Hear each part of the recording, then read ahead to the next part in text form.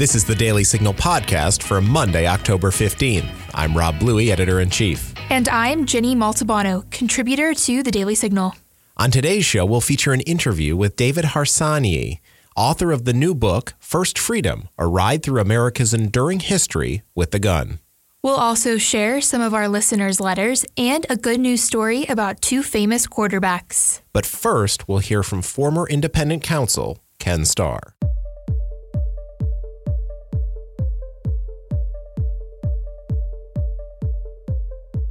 Impeachment is a hot topic in Washington, and who better to talk about it than Ken Starr? He served as a federal Court of Appeals judge and Solicitor General for President George H.W. Bush, but the role that you probably know him for is independent counsel during Bill Clinton's presidency.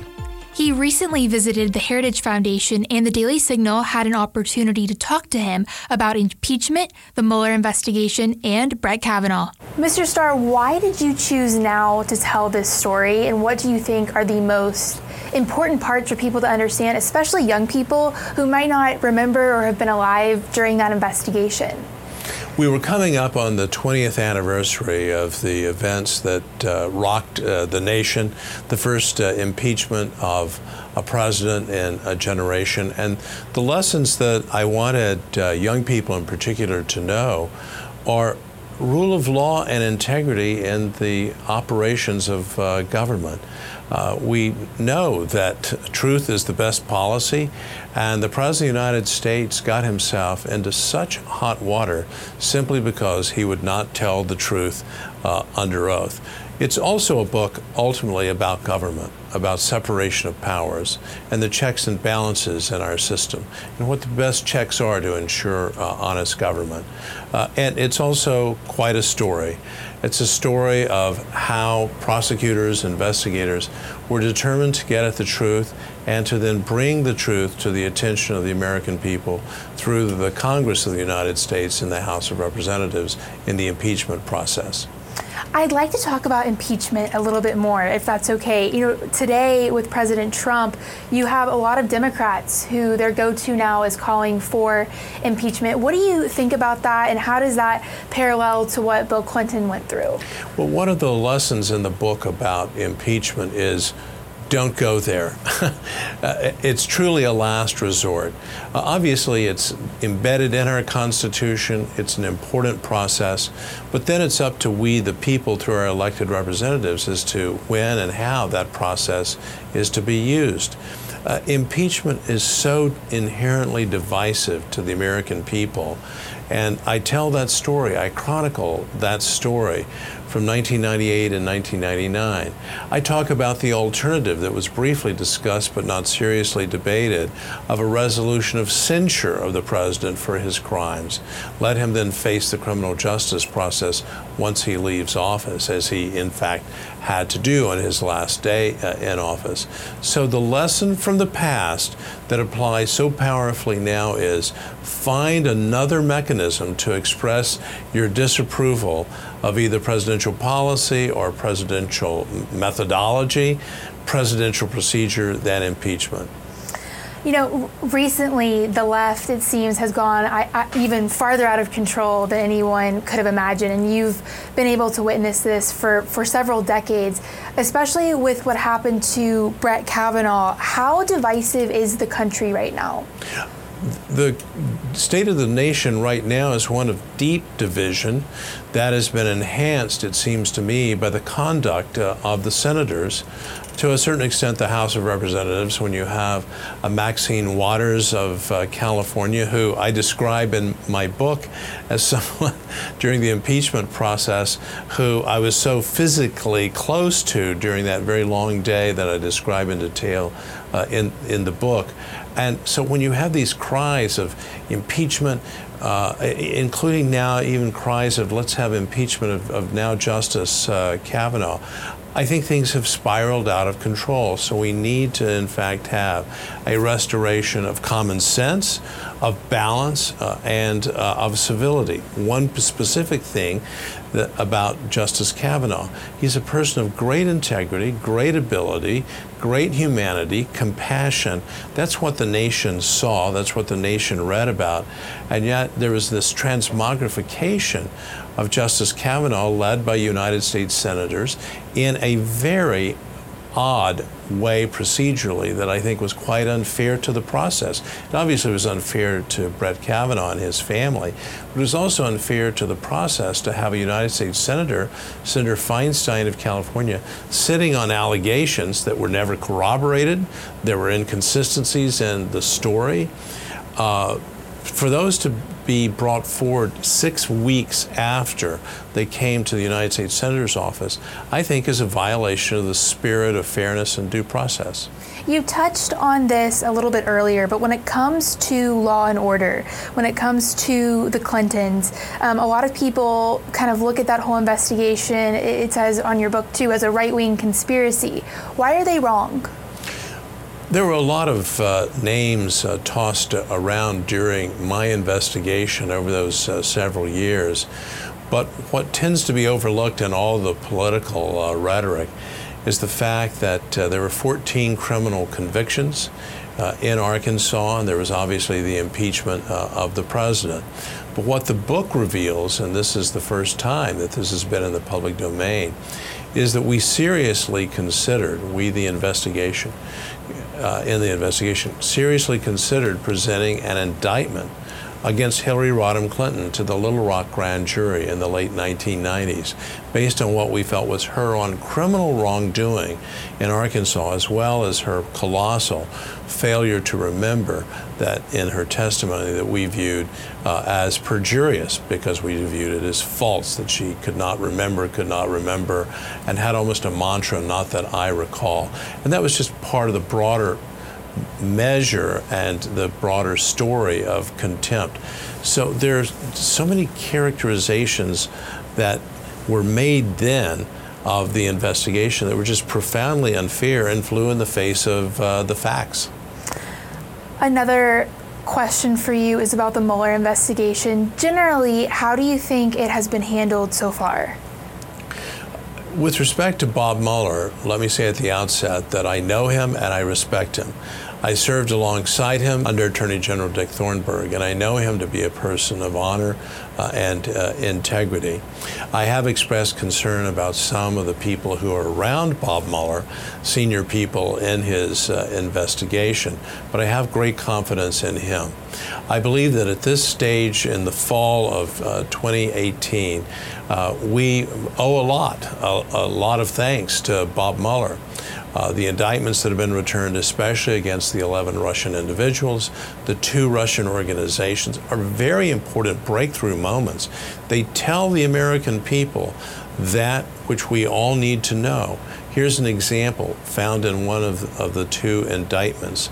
On the very same day, these Russian interests funded both a pro-Trump rally and an anti-Trump rally in New York. The purpose of the Russian thugs is to sow discord and disharmony in the United States. Thus far, here's the key. There has been, as I see it, not a shred of evidence that there was actual collusion, a conspiracy, a criminal conspiracy between the Trump campaign and any Russian interests. My last question for you, we just had some breaking news that UN Ambassador Nikki Haley is leaving. What sort of an impact do you think she's had on U.S. foreign policy, on U.S. government? Nikki Haley, our ambassador and former governor of South Carolina, has been a real messenger of truth.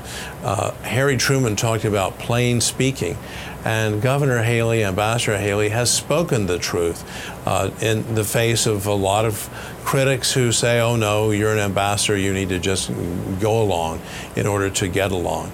So I think she has proven now at the national and international level that she has a very bright political future, depending obviously on what she feels the call to be, but I think she's served her country with great distinction. I'm an unabashed admirer of Nikki Haley. Do conversations about the Supreme Court leave you scratching your head? Then subscribe to SCOTUS 101, a podcast breaking down the cases, personalities, and gossip at the Supreme Court.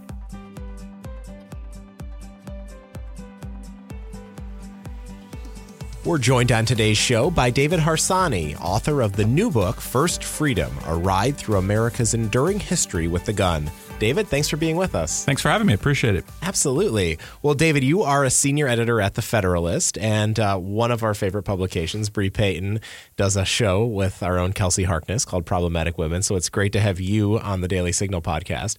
You're also a nationally syndicated columnist, and you can find David's work on the Daily Signal once a week. That's right. Absolutely. Well, we were here to talk about your book and America's history with guns. What had inspired you to write this book? I grew up in an area in New York where most people didn't have guns. Perhaps criminals mostly had the guns. And my whole life, I then moved later to Colorado. My whole life, I've been very curious about gun culture. So obviously, I'm involved in the debate over the Second Amendment and the ideological aspects of it. But I was interested more in the cultural aspect. Why do people treat guns the way they do? What's unique about the American experience with the gun? And so that's what this book is about. David, I want to ask you a very broad question. Could you explain to us how are firearms linked to America's rise? Well, in every way imaginable, almost. I mean, first off, it's important to know that as a philosophical matter, the right to bear arms or to defend yourself, your property, your family goes back farther in British law and history than the right to, than freedom of religion or freedom of speech or anything like that. It's one of the oldest rights. So right away, the people who were coming here from England, at least, had that embedded in their thinking. And obviously that immediately became, as a practical matter, became important in survival and in defending yourself from people who were already here, but also for hunting and defending yourself from the French or the Spanish or whoever else was around. So that's the first thing. The second thing is obviously in the Revolution, Lexington and Concord, let's just take the first battle of the Revolution. Those men were defending a cache of weapons. They weren't, they weren't arguing about anything specific. They knew that if the British would take the powder and take the cannons and take the guns, they would have no country and they would have their rights could be taken away from them at any point. David, every time the left proposes some restrictions on firearms or a way to curtail the Second Amendment in some way, we often see a spike in gun ownership in this country. What does that tell us about the American people today? It tells us that many of the American people still understand why the Second Amendment is important to them, and it's not just for hunting. In fact, hunting as a hobby and as sort of a pastime has really declined over the years, but as a right and the importance of it. So whenever that right has been threatened, and I mean from the beginning till now, there is always sort of an upheaval or obviously in a capitalistic form of buying more weapons, but sometimes it was more violent as well. David, clearly you've done a lot of research on this topic. Have you ever found evidence where strict gun control laws have led to a decline in violent crime? No, I have not. I mean, I guess if I were to be fair, I would think about the 1930s when a bunch of crazy people grabbed fully automatic weapons, were driving around, the countryside, robbing banks with Tommy guns and fully automatic rifles. That putting some laws into place that would make it at least a slightly more difficult for those people to have those guns might have helped. But the reverse seems to be true. I mean, I think crime hit a high in the early 1990s. And since that time, over the last 30, 35 years, we've seen a big drop in crime. And at the same time, we've seen a big spike in gun ownership. So I'm not saying that we saw the drop in crime specifically because of the guns, so I think it's part of it. But obviously, those two things are not related. So and most times when we see a mass shooting, very tragic events, obviously, the laws that the politicians come forward with are almost never have anything to do with the event itself. It's just some other hobby horse, some other law that they've been thinking about that they want to push through. Because in my estimation, it's all just incrementally leading towards, not confiscation of all guns, but as close as they can get to that. Well, and obviously you must have been working on the book when we had some of the mass shootings earlier this year, Parkland, Florida, Santa Fe, Texas. What was it like to see those politicians come forward with some of those proposals as you were chronicling this history of firearms in America? Well, there were a lot of parallels, actually, especially to the 1930s when the first federal gun control laws were being talked about. it's sort of a simplistic. I found it a simplistic. Well, first of all, I found that not only were politicians at the point of those today, contemporary politicians, attacking the Second Amendment, but they were attacking the Fourth and the Fifth and the First and all kinds of other amendments to try to take those guns, which was very reminiscent of what courts during FDR tried to do. FDR's presidency tried to do when pushing gun control laws in the mid 30s. So that hit me just from a historical aspect. But then, again, what hit me even more was that someone like Chris Murphy, who's in Connecticut, where the American gun was basically invented, doesn't understand the culture and why it's so important to so many law-abiding citizens to own their own firearms. Recently, we've heard a lot about due process in the news, about Judge Brett Kavanaugh, now Justice Brett Kavanaugh. You wrote a recent piece about how new anti-gun proposals, like some that Dianne Feinstein has proposed, they can be harmful to due process. Can you elaborate on that? Sure. I'm not exactly sure when they came forward with this. It was probably 2 years ago now.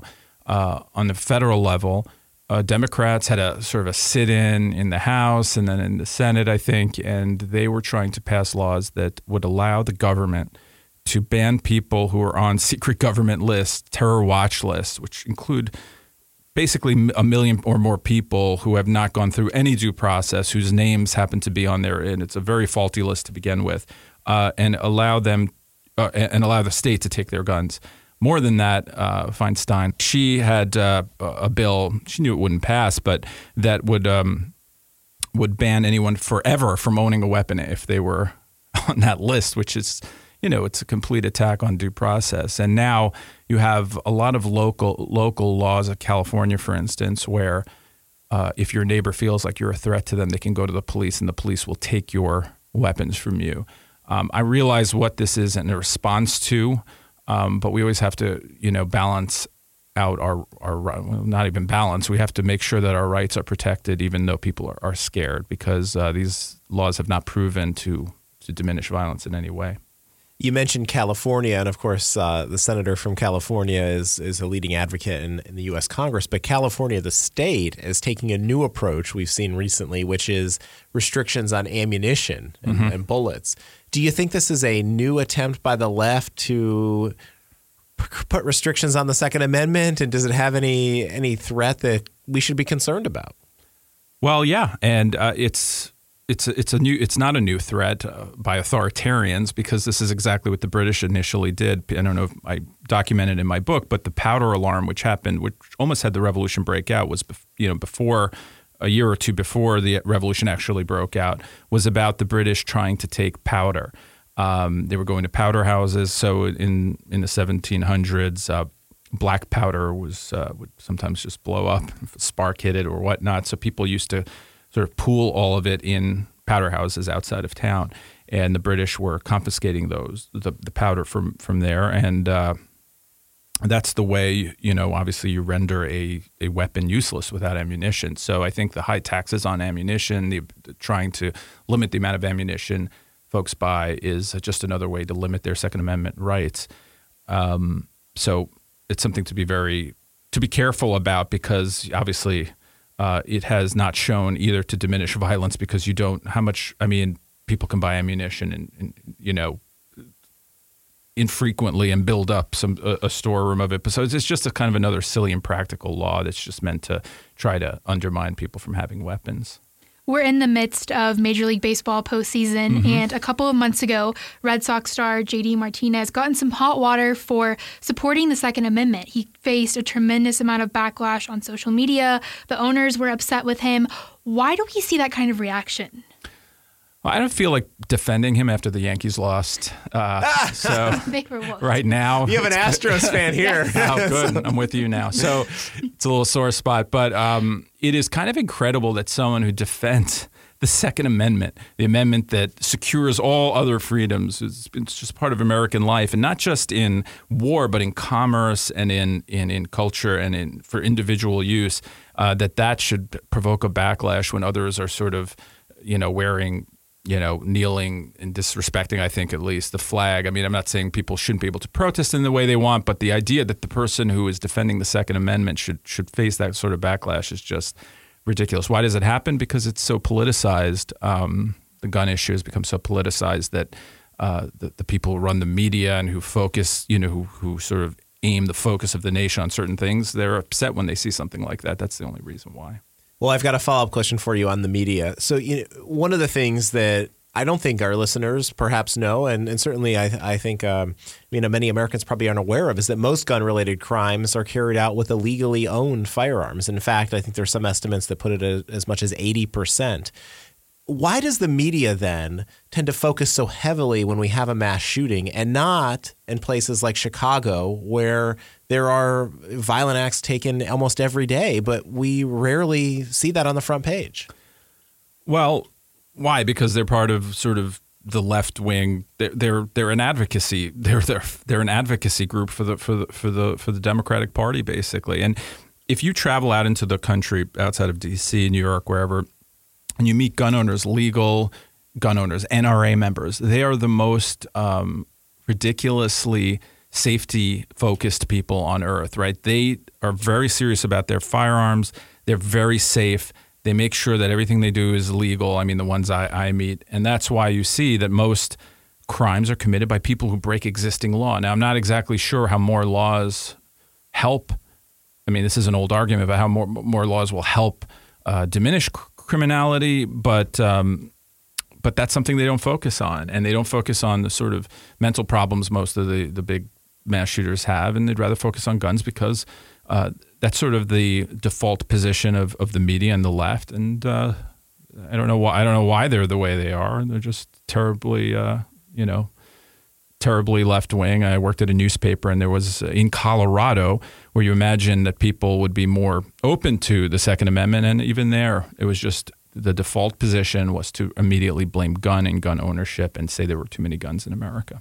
Well, speaking of that, earlier this year, students from Parkland, they led a huge effort to register new voters and to also rally people for gun control. How big of an issue do you think gun control will be in this year's election? It depends, I guess, where you are because of where they're pushing these laws. But I have to tell you, I can't think of an election where someone lost because they were too pro-gun. I don't think that has happened that I know of. But I can think of a few, perhaps, elections where people were not pro-gun enough and were hurt. But, it's difficult to say in House races, especially where there are, where people generally agree with each other. So being anti-gun in a certain liberal district will help you and otherwise not. So I don't think it's going to be a huge issue. I think it was a bigger issue when you had a president who was so anti-gun as Obama was. But obviously Donald Trump has whatever his true deep feelings are about the issue. He's been pro-gun, and the most pro-gun thing he's done is put originalist judges onto the Supreme Court, I think, who will make sure Heller isn't overturned. Well, one of the things that we've tried to highlight on this show, particularly when it comes to the Parkland students, is the alternative voices that we don't often hear from the media. In fact, I think it was just a couple weeks ago, Ginny, where we featured Cameron Kasky, yes, right, who's had a change of heart in some ways and says that he's separated himself from the March for Our Lives movement. He's apologized to Marco Rubio for how he's treated him. What is your message to younger Americans who perhaps, get caught up in the moment, but now have a chance to step back and think about some of the things that you cover in the book? Well, first of all, I'm sympathetic to why they take the position they do. I think it's scary to go to school and believe that, someone can just walk in with guns and how the left and the media portray it, that they can just, easier than getting a book, they can just get an AR and come in and shoot everyone. So that's a horrible thing to have to think about. Obviously, I have children and I worry about that as well. But it should be noted that there are fewer mass shootings now than there used to be in the 90s. It should be noted that homicide rates from guns have fallen dramatically from my childhood to my kids' childhood. And that's something to think about, because of the way we have social media and the way that we all sort of experience things at the same time together. It makes tragedy seem, and it is horrifying for the people involved, but it makes tragedy seem like it happens all the time. So that's the first thing I would tell them. And the second is that they should better understand the history of the gun and why so many people have them, and why it's important, if they want to be free, to be able to defend themselves and their family, their schools, if if we really want to get into it, I don't like to argue with kids who've gone through that, but if they really want to get into it, let's talk about why we can't defend you with weapons from bad guys who have them, who will always have them. So those are two of the things I talk about, but it's people who experience something, like that, I think it's very difficult to reason with them. It's probably a very emotional moment for them. Yeah. But I should actually give you a personal story quickly. I was growing up, my dad had a shop and it was robbed. 3 people had guns and my dad his instinct. So in the 1970s, crime rose and it was terrible. And that's when the modern debate sort of split. You had people saying we have to get these guns off the street and a bunch of other people saying we have to protect ourselves from these criminals. And that's when the NRA became politicized and so on. So when I was a kid, and then that happened to me and my dad. And then my dad tried to get a gun in New York City, and he had to jump through hoops. It was the hardest thing to do.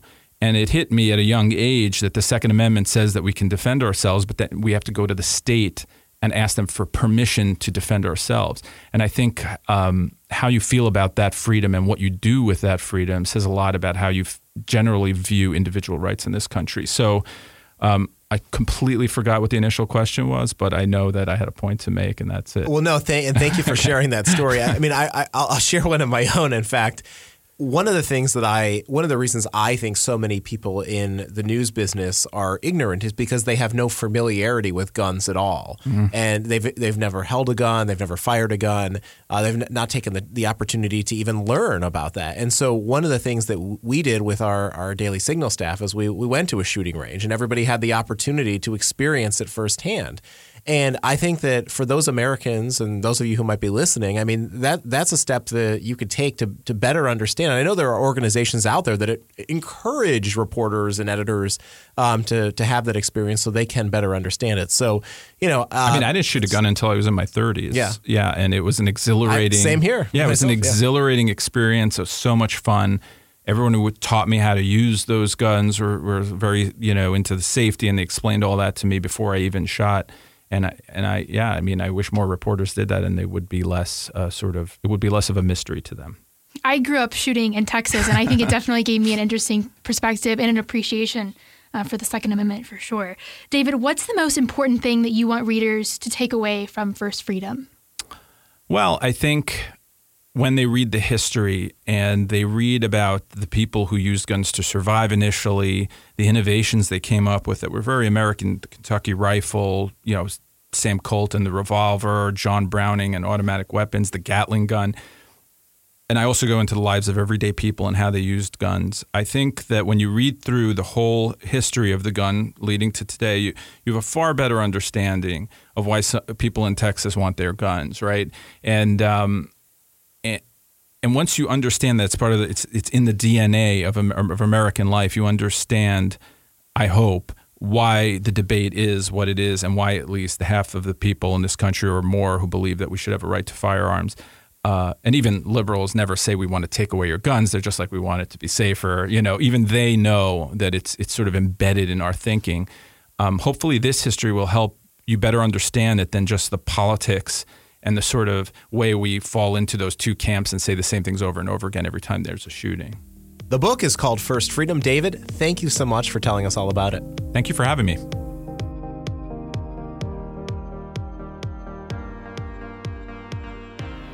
Liberals have pretty much cornered the market on 101-style podcasts that break down tough policy issues in the news.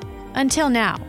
Did you know that every week, Heritage Explains intermingles personal stories, news clips, and facts from Heritage experts to help explain some of today's hardest issues from a conservative perspective? Look for Heritage Explains on iTunes, Stitcher, Google Play, or wherever you get your podcasts. Thanks for sending us your letters to the editor. Each Monday, we feature some of our favorites, both on this show and in our Morning Bell email newsletter. Ginny, what do we have this week? Well, first up, Roman Mireles writes, I think that what the news media has done to Kavanaugh is a travesty. Newspapers are willing to print unsubstantiated gossip from anyone just for the publicity.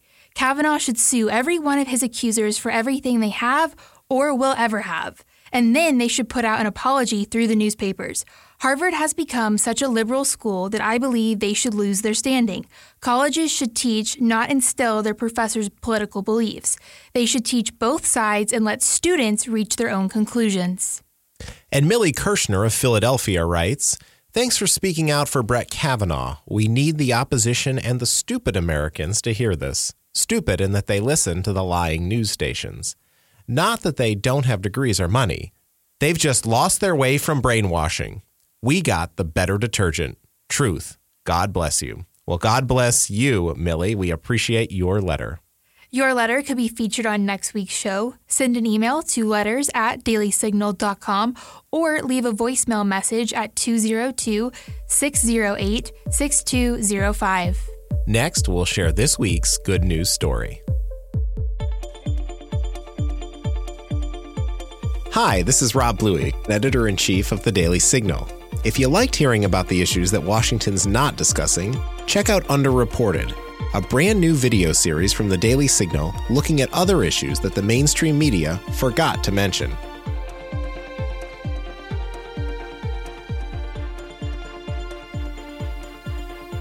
Drew, for 1,000 days, I've held the record for all-time passing yards in the NFL. And I gotta tell you, it's been the greatest 1,000 days of my life. And thanks to you, that's over now, and you've ruined that for me. So thank you very much. I have nothing left to look forward to except slicing my tomatoes, making dinner for my family, putting together this wedge salad. Also, let this serve as the congratulations for the touchdown record, because as you can see, I'm very busy. I don't have time to keep doing these videos for you, congratulating you. But in all seriousness, Drew, congratulations on this record. You've done it the right way. All your hard work and dedication have paid off. You and I have come a long way since this picture back in 2000 when you were in college and I was in my third year in the NFL. So way to go. Proud of you. Good luck the rest of the way. Well, that was Peyton Manning, the famous quarterback for the Indianapolis Colts and Denver Broncos. And if you want to see that video and that picture he referenced, go to dailysignal.com and you can find it on the link to our podcast. Ginny, I wanted to feature this as our good news story this week because Drew Brees is really somebody who has overcome the odds. I mean, he is somebody who has come back from injury. He's accepted Jesus Christ into his life. And it's really been a motivator for him, his belief and faith in God.